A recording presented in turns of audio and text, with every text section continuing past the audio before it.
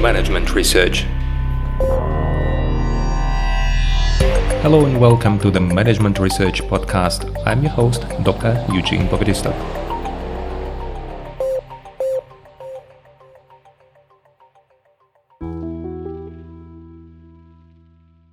Hello and welcome to the next episode in our mini-series on heuristics.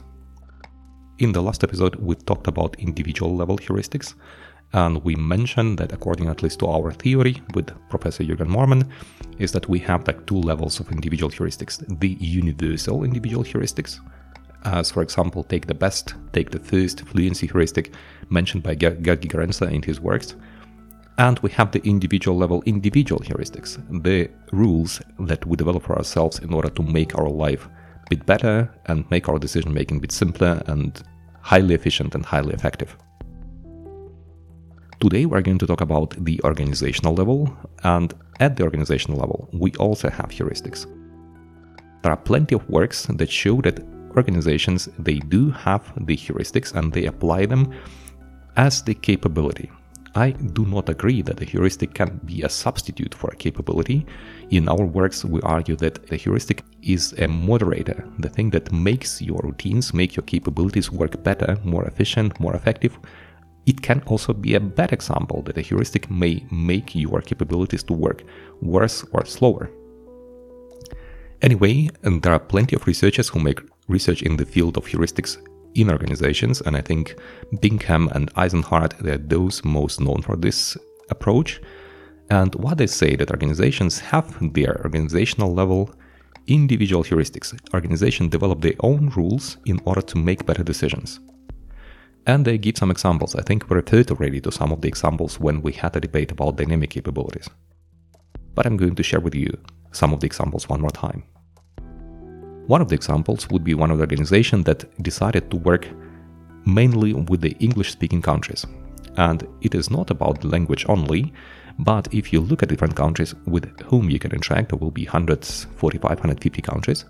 But in order to simplify your decision-making, it might be useful to focus on those that have the English as their native tongue.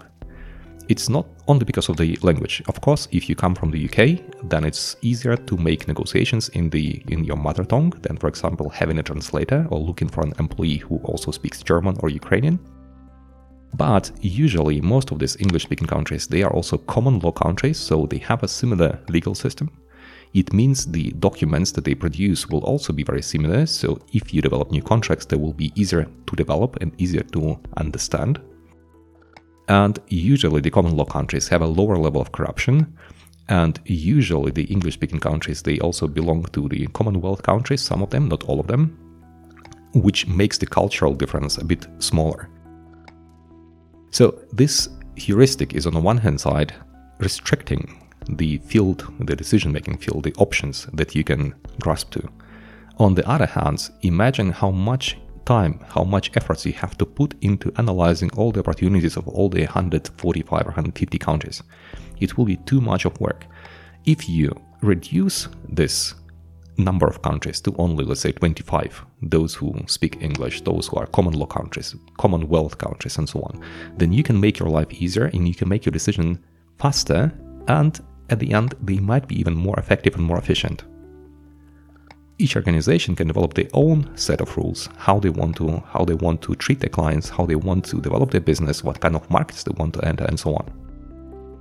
We know several organizations that have similar rules. For example, introduce a new product every half a year, introducing a completely new product every 3 years, working with the specific markets, working only with the growing markets, working only with specific technologies and not going away from the technologies that are at the core or that belong to their core competence.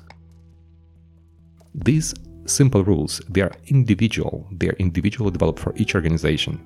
So it means they will hold in this organization, but they might not hold in a different organization. And that is why it is so interesting.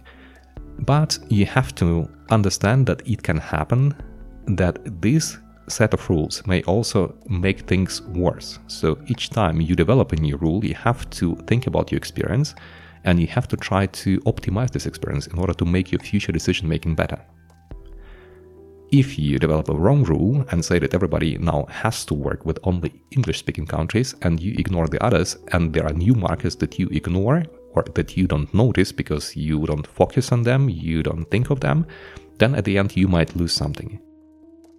That is why you have to be very conscious about what is going to happen, what are the good rules. They should come from your experience and they should be also future directed.